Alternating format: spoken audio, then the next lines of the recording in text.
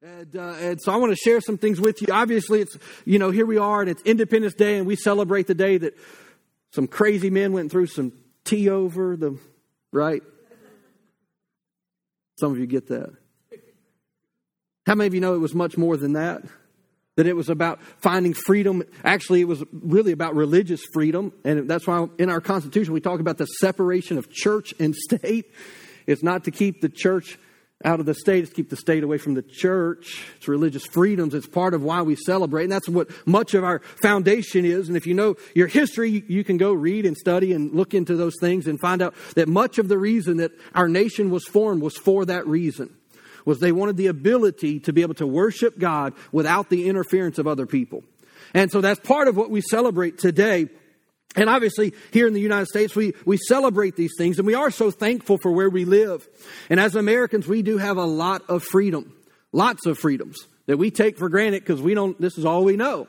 And if we're not careful, we can just, we will take them for granted. But this is what I want you to realize is that, even your rights as an American citizen, you know how long they last, right? The moment you stop breathing, you're no longer an American. You will not go to the gates of heaven and Peter say, hey, what was your address? Oh, you're an American? Go ahead and come on in. That's not, that he's going to say, that means nothing here. I'm sorry. That citizenship is pointless on that side of this life. But what can happen, but I think we have to be aware of that. But I also want you today is that there are more freedoms than what we celebrate here in America. They're actually more valuable, more important. They have greater implications in our daily life. And so it's very important that we have natural birthrights. Yes, we were born into this nation, and you know what? We have the right to say what we want to say, right? We have the right to eat all the barbecue that we want to eat. Praise God. I mean, and you may, whatever. You can have your own opinions, but the Lord said it's all blessed and eat it all. So bring on some barbecue in my book.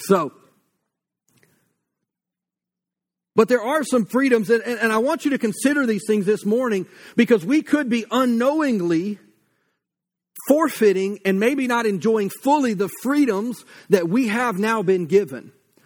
Now, this is not talking about our American citizenship. And that's not what I really want to focus on today, although I'm very thankful for it. But what I am referring to is what the Bible talks about is that the freedom in Christ that He alone can give us. And those freedoms do matter when I get to heaven. And they are eternal, and they're more than just this life, although they have great implications on us and for us right now. And so we need to look at these things. And so one of my concerns, though, would be this, is that as Americans, as people that live in freedom, is that we can actually allow all of the creature comforts that come with our life here to actually begin to encroach and begin to rob us of freedom that only comes from Christ. Because we're comfortable. And out of that, we can actually be and I don't think we would ever do it intentionally. And I say we because it's all of us can be prone to this. I'll give you an example of this. A number of years ago, many of you know this, I was a youth pastor. And for about a decade. And I remember one time I had one of the young men in my youth group came to me and we were talking and we were kind of debating on some things about kind of patriotism and defending and arguing all these things. And so he was all fired up about it. And finally I just got to a point and I asked him a question. I said, well, where's your number one allegiance to? Is it as an American or is it to Christ? Because you're willing to die on a hill as an American for something that the Bible doesn't even really care about. Now, I know it just got real quiet in here. You're like, man, this is Independence Day. You can't say that. America, I get it. And I'm not saying anything against us as a nation. But if we're not careful, we can get so sidetracked by, let me just say, a political issue that we forget the purpose of why we're here. which is to expand the kingdom of God for people to come to life in Christ. And not only that, but to make sure that we are actually keeping our freedoms in Christ and not forfeiting them. Let me give you an example of this. You can get all fired up about whatever your soapbox pet issue is, and you can forfeit your peace.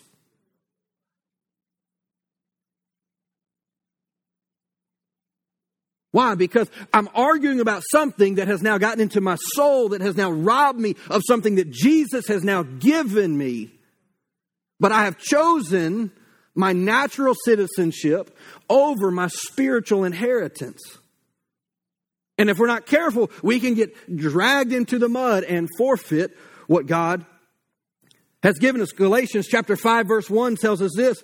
It says that, so Christ has truly set us free.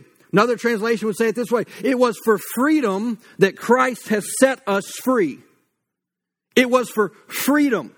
Jesus died the death on the cross so that we could now live not just in a natural freedom, but in a spiritual freedom. Because before Jesus, we were all slaves to sin with no help and no way out. No way to actually be stronger than what we could be on our own.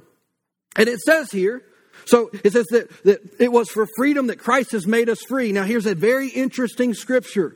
It says, now make sure that you stay free. Jesus freed you, but you need to make sure that you stay free. Which tells me that's a warning from Scripture. It means that I can actually give up or let go of, release my hold on the very thing that Jesus paid the price for me to have, which is freedom. In every area of my life. One scripture, one translation of this says it this way, is that you would be completely and wholly free. And yet here, the scripture tells that Jesus came to set us free, but make sure that you stay free. And it says this, it says, don't get tied up again in the slavery to the law. Now, what does that mean? The law was the Old Testament. It was God's original system in working with man. It was a long list of do's and don'ts, right? It starts with the 10 Commandments, but how many of you realize the list didn't stop there? And it was all about trying to reach God and trying to do all of these things. And there were systems in place that God did. And what happened is that the church here, these are church people that the book of Galatians is written to. And he says, don't go back to doing that old way of living, trying to somehow make yourself right with God by what you do or what you don't do. Don't get sucked back into an old system or an old mindset. And he says that we need to make sure that we stay free. Now it goes on, and I would encourage you to read Galatians 5. I don't have time to read the whole thing. I would encourage you to go read this whole passage of Scripture. Because it's really power-packed. It's got all kinds of wisdom for us. But if you drop down to verse 13, it says this. It says, for you have been called to live in freedom. You have been called to live in freedom, my brothers and sisters. It says, but don't use your freedom to satisfy your sinful nature. It says, instead, use your freedom to serve one another in love. Serve one another in love. But he says, look, don't use your freedoms as an excuse for the flesh. Now, all of us have a flesh, and we're going to talk about this in a few moments. And it's important that we understand where we are. Because if we're not careful, we can even take truths from Scripture and major on one part without having the balance. It's really a tension that is held. That's why the Bible uses this verbiage, and it says that we are to what? Look at the whole counsel of Scripture. What does that mean? Don't just cherry pick 2 or 3 verses that you like and do whatever you want. Look at the whole counsel of Scripture. Because in the whole counsel of Scripture, there's wisdom, there's revelation, and there is freedom. I mean, Paul said it this way, kind of aligning with this. He said that I can do anything. I have the freedom to do anything, but not everything is good or beneficial or profitable for me to do.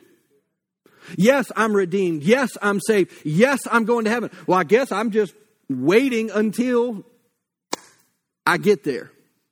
No, there's way more than that that's going on right now. And so we need to be wise. The Bible says to be wise, understanding the days in which we live. It says don't act foolishly or thoughtlessly, but understand what the will of God is in this season and in this time for your life. This is what the Scriptures tell us. And so we have to understand is that, yes, we have been redeemed. And just as it talks about here, it says, don't use your freedoms in Christ to what? To satisfy a sinful nature. Now, you're going to have to stick with me because some of you, I can already tell you, depending on your church background, some religious hairs might start standing up here in the next few moments. I'm just warning you. Just stick with me and I will show you from Scripture, because Scripture is the ultimate authority. Not my opinion or anybody else's. Scripture is the ultimate authority. And here, the Apostle Paul is writing to Christians saying, don't use your freedoms to satisfy a sinful nature. And you're like, but I thought that my sin nature was dead. I'm a new creation in Christ. Old things are passed away. Behold, all things have become new. And guess what? They have. In some areas. Because we are a multiple faceted being. And so we need to understand that we still have a sin nature. Now, we should not be identifying with our sin nature. That's when we would make statements like, well, it's just who I am. My dad was this way. My granddad was that way. My mama was this way. This is just who we are. No, you're identifying with a sin nature. And the Bible says that we need to be renewed in our mind to understand that we have a new identity in Christ that we now identify with. But just because I have a new identity doesn't mean I don't have some sin nature lurking in the background, waiting to rise up. And I'm going to give you some examples of this. Because the thing is that our sin nature should never be in control. But my concern is if we never even acknowledge that it's there, it will control us and we'll never even know it. And we will forfeit the freedoms that Christ came to give us simply because we just say, well, I've been redeemed, I've been redeemed, I've been redeemed. Jesus took the price for that. Jesus paid for all of my sins. Now, what is the sin nature? Ultimately, it's the desires of your flesh. Your flesh is like a 2-year-old or a 3-year-old. I got a 3-year-old at home. Let's go 3-year-old. I want what I want now. Mama, give me some juice. Daddy, I want some snacks. I'm like, you got some legs too, baby. You know where it's at. But your flesh just wants what it wants, and it wants it now. How many of you remember the original Willy Wonka movie? I don't remember the character, but the little girl who wanted the blueberry thing. Daddy, I want it, and I want it now. Right? That's the flesh. And unchecked, left unchecked, those desires will actually begin to destroy your life, even as a blood-bought, Spirit-filled Christian. Somebody who loves it. If we leave our sin nature completely unchecked, now we should never identify by it. That's a very important distinction. But it will destroy the freedoms that Christ came to give us. Why? Because we're allowing areas of our life to go unresolved and unchecked, and it's just running crazy. And we're wondering, like, why am I losing my connection with the Lord? Why is the Word of God not, why am I not, like, excited about God's Word the way that I used to be? See, if we aren't careful, and this is a popular word right now in our culture, we can follow our truth. Well, the problem with our truth is that it's based on our experience. And our experience is not always the way that we see it. I don't have time to go into that, but it's just the truth. The Bible says you will know the truth, and the truth will set you free. I'll give you an example of this. One time, I was all fired up about something. I know that's hard to believe, but I was ticked off. I'll just be really candid with you. I was mad about a decision that Pastor Sam had made. I'm just going to be super candid with you. How about that? And I was mad about it, and I thought he was wrong. And I was going to go tell him that he was wrong and why I thought he was wrong. Because I was, 18 or 19 years old, and I knew it all. I know that wasn't you. It was just me. I know. And I will never, never, never forget the day that I was spewing my frustration to somebody else. And I kept saying, I disagree, I disagree, I disagree. And the Holy Spirit stopped me and said, you don't disagree because you don't know enough to disagree. You don't understand.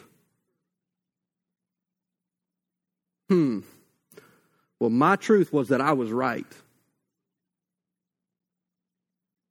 Until the Holy Spirit checked me. And sometimes our flesh will get in the way and we will guise it under the name of spirituality. And it's actually just our flesh going crazy. We will get caught up in the emotions of a moment. And we will actually forfeit the very things that Jesus has paid for us to have.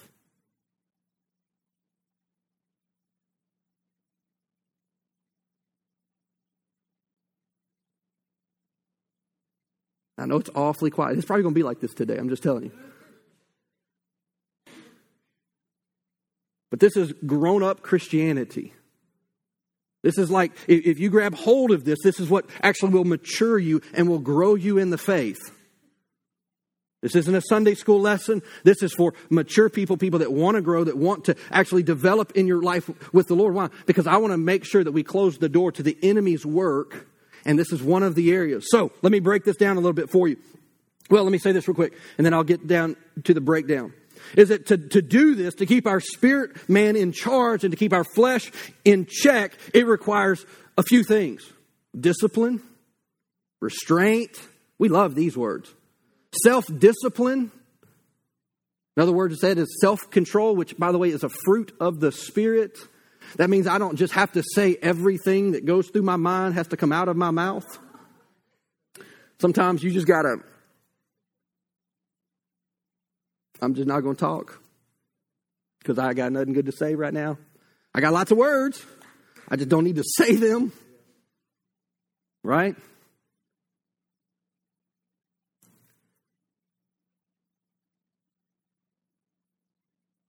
I mean, think about if you didn't live with any restraint. Just think if you just said, you know what? I think all street signs are stupid. Street lights, street signs, all that, stupid. You probably won't make it a mile away before you hit somebody or somebody hits you. Is it the sign's fault that you decided to live outside of the rules and regulations of the road? The Bible is the sign.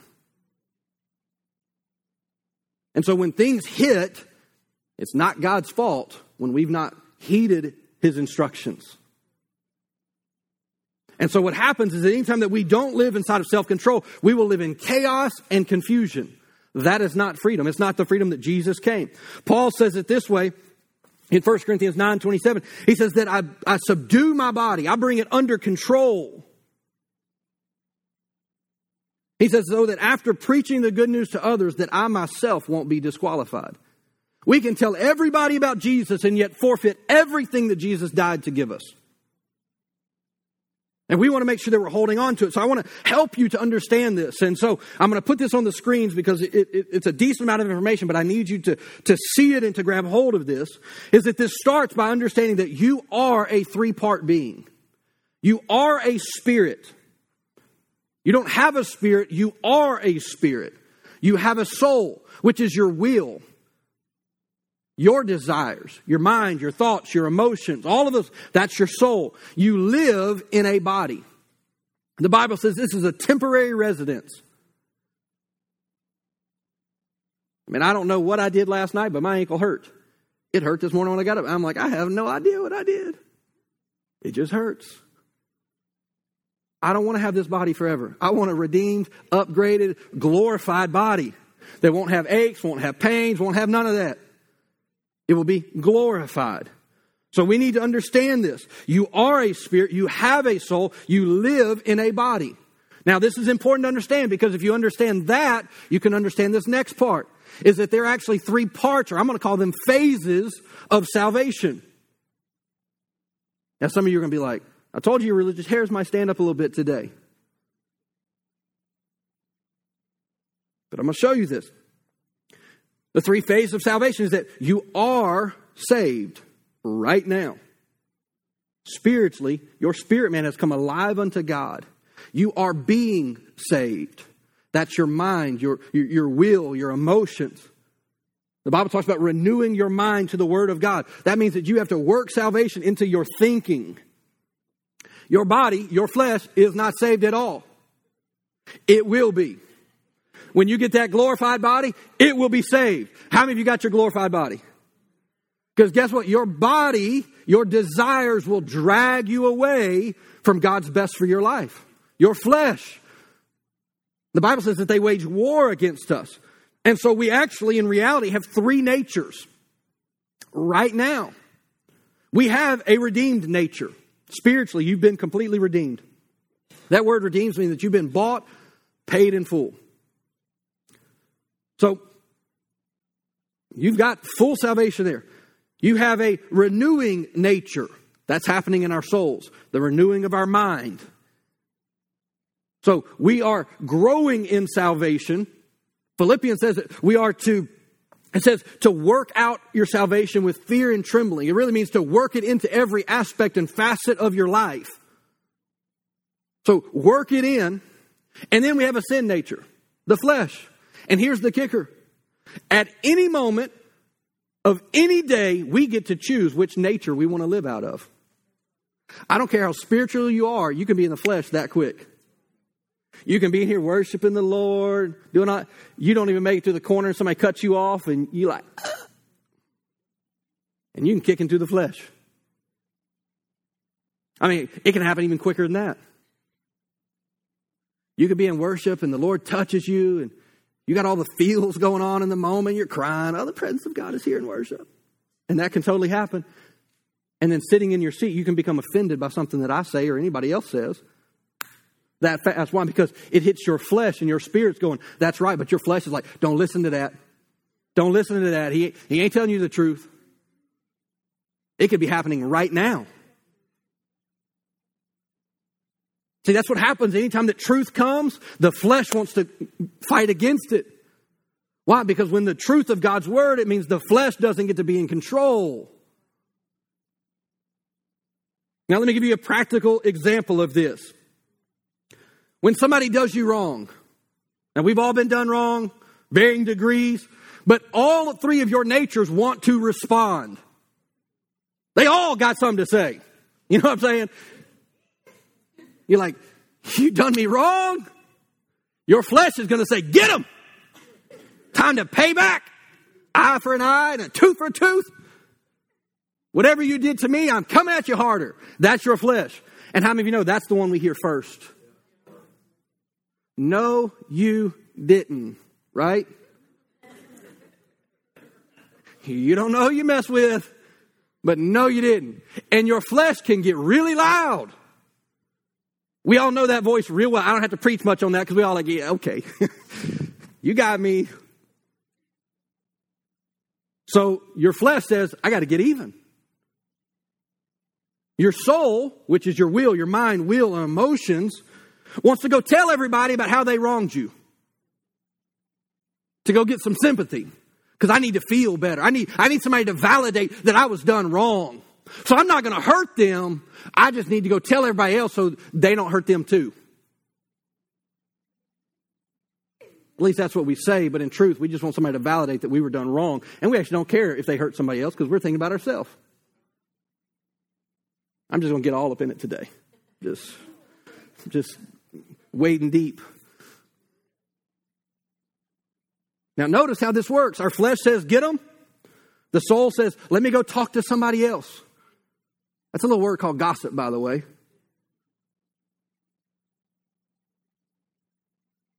But your spirit will say, you need to pray and bless them. And your flesh is going, oh, no, no, sir. And your soul may be going like, ain't doing that. No. Not doing that. But which one provides freedom? Which one protects your heart? Again, this is kind of grown-up kind of conversation. When we're talking about how we interact and live with Scripture. See, the truth is that settling the score may feel good for the moment, but it actually won't fix anything. Yeah, it feels good for the moment. I got him. Yeah, but you've allowed something to grab hold of you now. Because it didn't end with the got you back. Because now it's taken root in your heart. Giving into your emotions just drives that bitterness even deeper. Let me just be real practical. The more you recount how you were done wrong, the deeper that bitterness seeps into your soul. And that bitterness has devastating consequences. Even though we've been called to freedom. That's why the Bible says, see to it that you stay free. Don't go back into bondage. You were released from that. See, following Christ's instructions is what brings real life and real freedom. Many of you have heard this quote, this statement before. It says that unforgiveness is like drinking poison, hoping that the other person would die. But how much do we do that? We get offended. We live in a culture that, man, just offenses everywhere. Everywhere. Everybody's so sensitive, seemingly. Let me ask you a question. What if we were unoffendable people?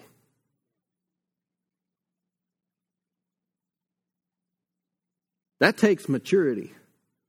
And that takes putting my flesh under, getting my will submitted to the will of God, and me actually living from my spirit man so that I don't lose my freedoms. Because when I want to get offended, and look, and I'm bad about this, like, I want to defend myself. I was done wrong. I mean, lawyer up, case closed, let's do this. I have to be careful that I don't forfeit my freedoms in Christ so that I can be proven to be right. The Bible actually says, let every tongue that rises against me in judgment, that he will prove to be in the wrong. I don't need to defend myself. The Bible says that I have an advocate, actually, it's like an attorney to argue my case at the right hand of God. So who cares what other people think about me? It's what God thinks about me and what Jesus declares about me that actually matters. And so if they think what they think, I'm sorry, but I know that's not who I am, and I'm not going to allow that opinion of me to change who and how I'm going to live. And if we're not careful, we will get sucked into these things and we'll become more concerned about the opinions of somebody and what they have accused us of. Because here's the thing, if you know it's not true, then why are you worried about it?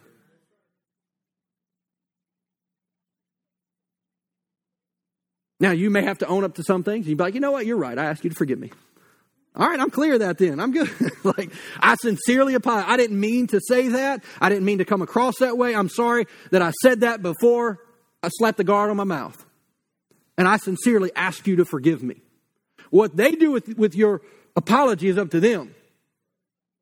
But again, hey, I was wrong. You want to know one of the greatest ways to kill pride in your life? I'm sorry. I was wrong. I apologize. Because the enemy wants pride to rise up in our hearts. Why? Because pride separates us from the freedom in Christ that we have. So it's important. See, anytime that we open the door and we sin, and this isn't not just in our attitudes, this may be in our behaviors. It could be in a lot of different things. But anytime that we open the door and sin, we actually open the door to the work of darkness to come into our lives. Ephesians chapter 4, verse 26 says this. It says, don't let the passion of your emotions lead you to sin. One translation says it this way. It says, be angry, but don't sin. You can get frustrated, but don't let it fall into sin. Well, what is sin? Anywhere I don't trust God? Anywhere that I don't trust His Word? Anywhere that I don't follow the convictions that I confess? It says, don't let the passion of your emotions lead you to sin. It says, don't let anger control or be fuel for revenge, not even for a day.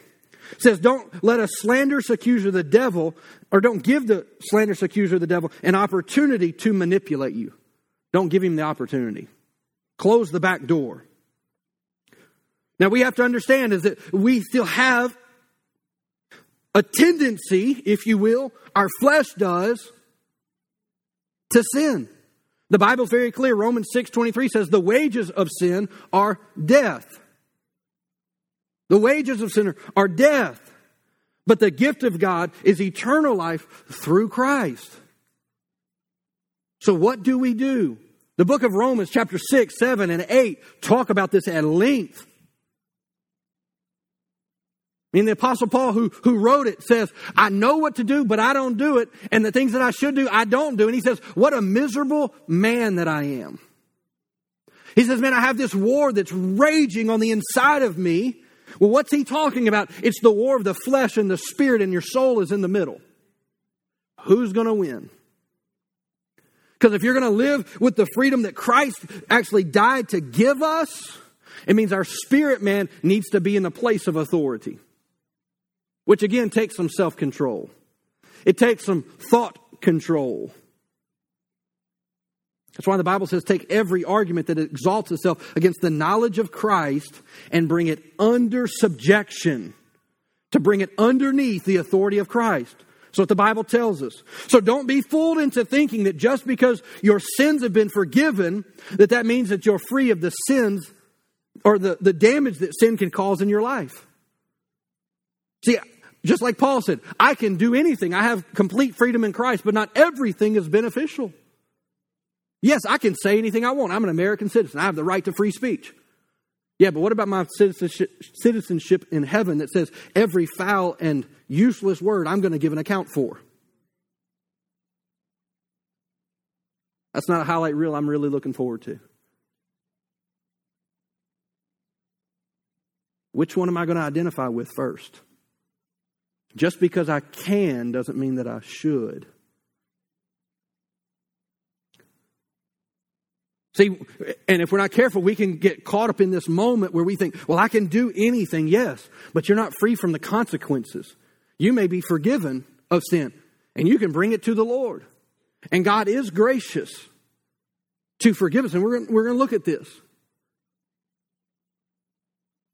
But when we continue living in modes of areas of our life, especially when the Holy Spirit has convicted us of areas of our life, there are consequences. It's not God's best. It's not God's desire.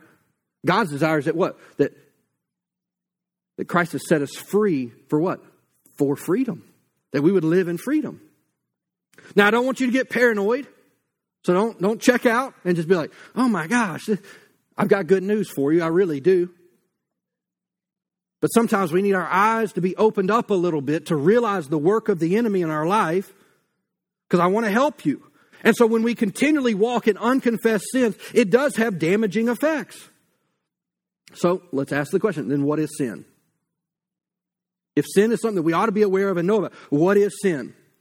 Very simply, I would say it this way, is that sin is any time I know to do the right thing and I do something different.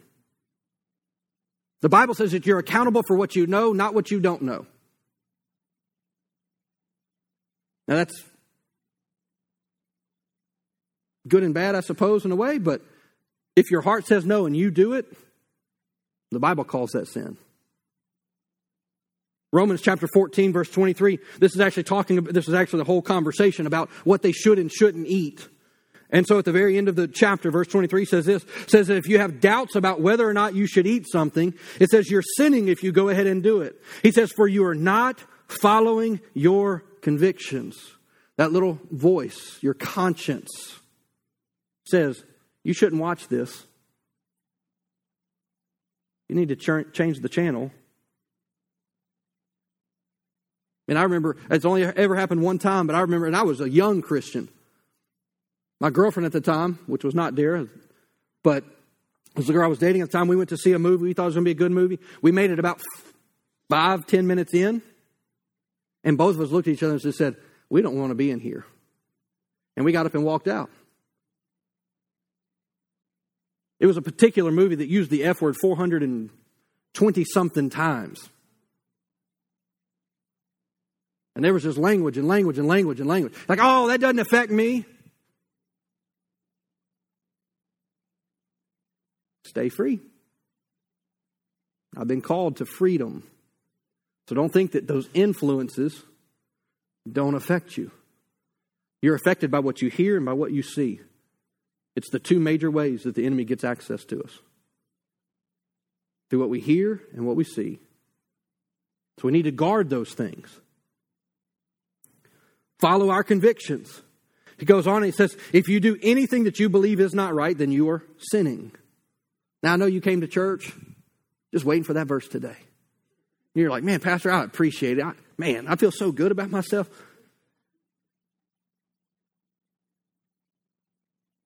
We have to have an honest assessment of who we are to ourselves. None of us are perfect, so let me just help you. Let me just help you real quick. Everybody in here, including myself, we're all sinners. Every one of you, including me. There are still areas of all of our lives that are not completely redeemed yet. So don't get condemned by that. We have a very gracious Savior who died for us because we were jacked up and He knew it. Right? Just be honest about it. Romans chapter 8 says this in verses 1 through 3. It says, so now, everybody say that word now. So now there is no condemnation for those who belong to Christ. Now, Pastor, you just said, I wasn't feeling too good like 30 seconds ago. And so I'm not sure what you want me to do with this verse because you just called me a sinner and now you're saying don't be condemned. Yes. Have an understanding that you have a sin nature, but right now there's no condemnation. You shouldn't feel shame or guilt. Why? Because in Christ we are forgiven. But just because I'm forgiven doesn't mean I don't have this nasty nature lurking in the background waiting to wreak some havoc in my life. It says, so now there's no condemnation to those who belong to Christ. And now this is important. It says, and because you belong to Him, the power of the life-giving Spirit. So notice these words I've highlighted. The power of the Spirit has freed you from the power of sin. The power of the Spirit has freed you from the power of sin that leads to death. It says the law of Moses was unable to save us because of the weakness of our sinful nature. So God did what the law could not do. He sent His Son in a body like the bodies that we sinners have. And in that body, He declared an end to sin's control over us by giving His Son as a sacrifice for our sins. So Jesus came to do what we could not do.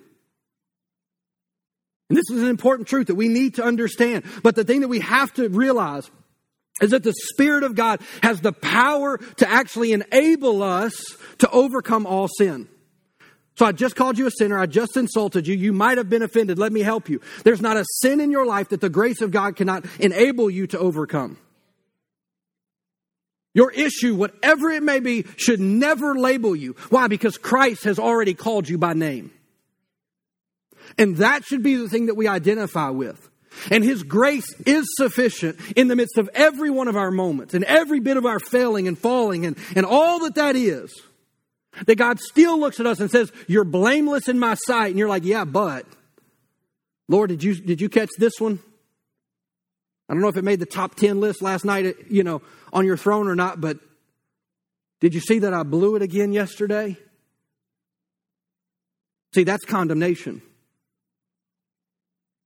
Right now, there's no condemnation. I'm not perfect, but what I do know is I'm accepted. Why? Because of Jesus.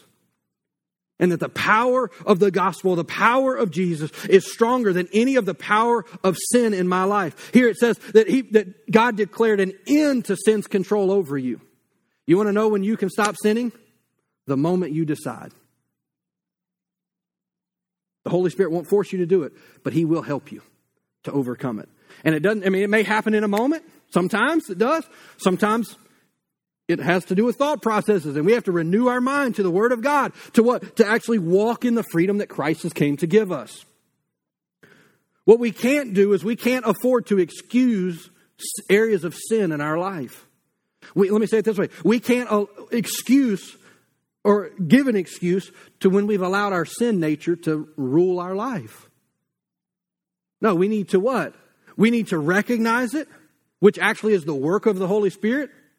Because by nature, by our birth, I'll say it that way, our sin nature was in control. Well, we have to allow that new nature to lead us and guide us today. This is the wisdom of Scripture. So, we don't want to excuse it. We have to recognize it, but it's not just enough to recognize it. The Bible actually says that we need to confess it to the Lord. Now, that doesn't mean that you need to walk around with a notepad and every time you do something, write it down. Come over here, write it down. Write it down. End of the night, okay, Lord, let me get my notepad out. Ooh, that was a bad one, wasn't it?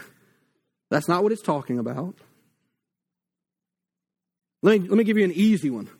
David prayed this prayer in Psalms. He says, Lord, if there's anything in me that offends you, that pretty much covers everything, right? But it can't be lip service. It has to be really from the heart. Like, Lord, I know that I've messed up. And I know that I've not measured to the full stature that you've called me to. But I'm not going to allow myself to be drug into condemnation either. I'm a new creation in Christ. Old things have passed away. I've been created new. I have the life of God living on the inside of me. That I am the righteousness of God in Christ Jesus. That old man, even though he may be dying, he's dying. I'm not going to keep feeding him. Those attitudes, those thoughts, that area of compromise in my life, I know that the enemy's trying to use that as a tool to rob me of what God has for me. So I'm gonna starve that joker, and I'm gonna feed upon the Word of God, because that builds up and gives life to my spirit man, so that I'm not forfeiting my freedoms. 1 John chapter 9 tells us this. It says, if we claim that we have no sin, it says we are only fooling ourselves and not living in the truth. Now again, I'm not talking about identifying with our sin. That's a whole different thing. You should never be identified by your sin, ever. Because that's the devil and he's got you. Well, I guess this is just who I am. No, you're not. You are not what you do. Please hear that.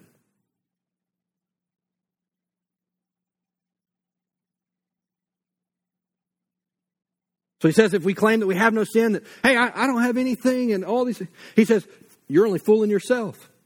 He says, but if we confess our sins to him, he is faithful and just to forgive us. And here's such a powerful truth, and to cleanse us. Not only does he forgive our sins, but he cleanses us. That's why when I screw up, I don't have to be weighed down with the weight of my mistakes, because God will cleanse my conscience. I mean, I'm decades now away from when I first surrendered my heart to the Lord. And when I talk about my life before Christ, it's like I talk about somebody else. Why? Because my conscience has been cleaned. That's an old man that I no longer identify with. And the enemy wants to take, I mean, it's amazing to me how, and the Bible talks about that he's subtle, that he's stealthy, is that the enemy will try to trip us up and drag us into an area where we go against our convictions, and he's the first one to try to accuse us. He's like, come on. Why did you do this? That's the way the devil works.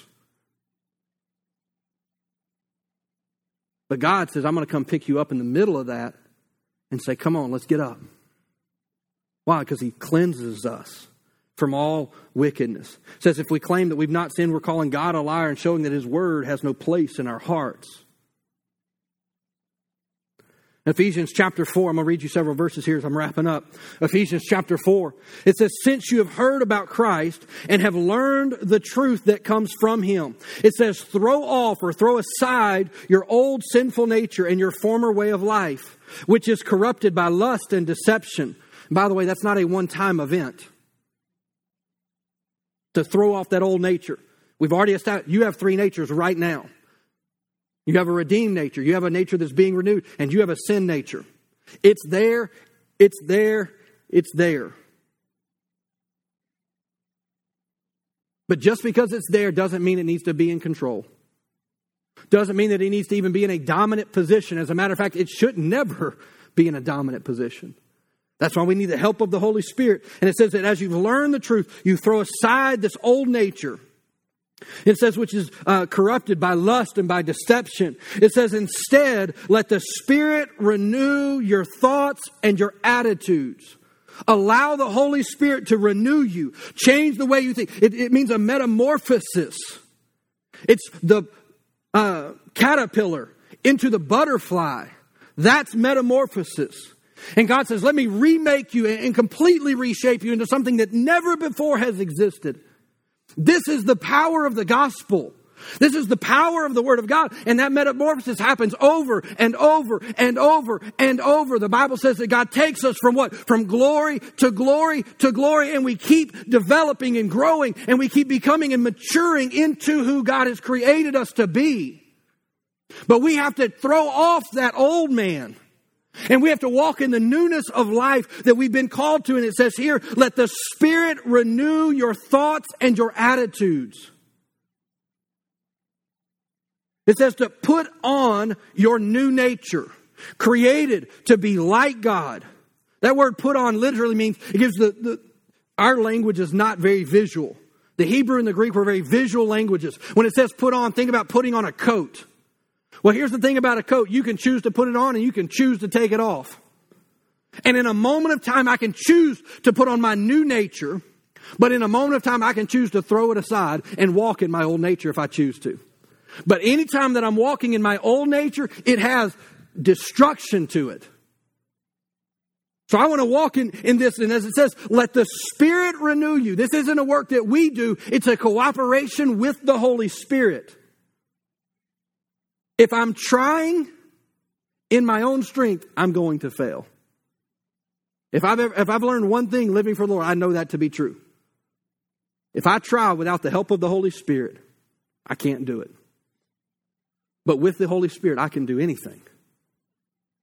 There's nothing that I can't overcome. There's nothing that you can't overcome when we allow the Spirit to renew us.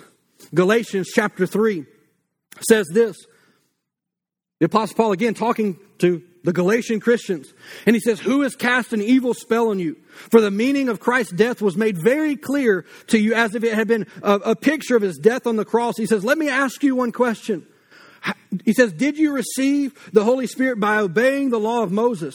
He says, of course not. He says, you received the Spirit because you believed the message that you heard about Christ. And he says, how foolish can you be?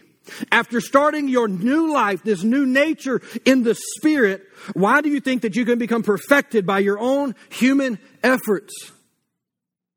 One translation says, who has tricked you into thinking that your salvation that started by the work of the Holy Spirit is now going to be perfected by the work of your flesh?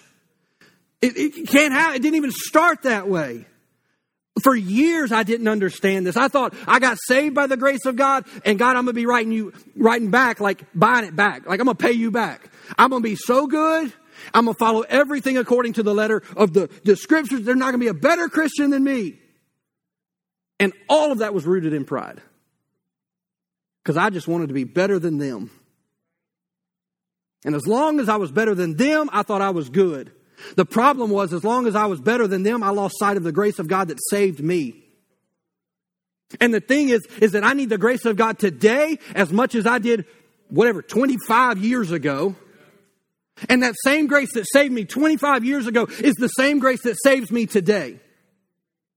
And the problem is that when I start looking at everybody else, I lose sight of the grace that's coming to me. And it produces self-righteousness. That's the problem. But that's that old man. He's wanting to come back. Remember, it says don't go back to that old system. That's what we're talking about. Don't go back to that old system. Live in the newness of life. The Spirit of God working and moving on the inside of every one of us, helping us to grow and develop and mature. Perfection is not possible. I used to think, I want to be perfect. And then a little bit of time went by and I realized that that's just not possible.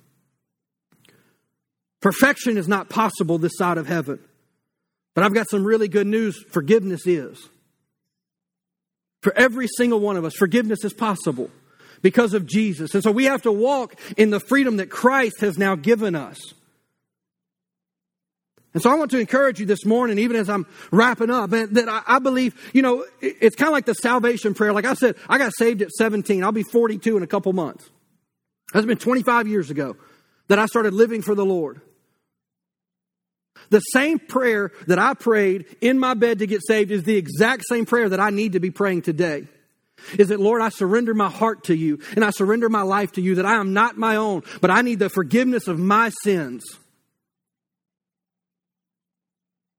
Why? Because I need to have an honest assessment of who I am.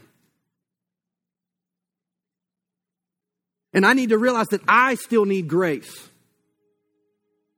That I've not arrived and I've not accomplished and I've not become something or somebody.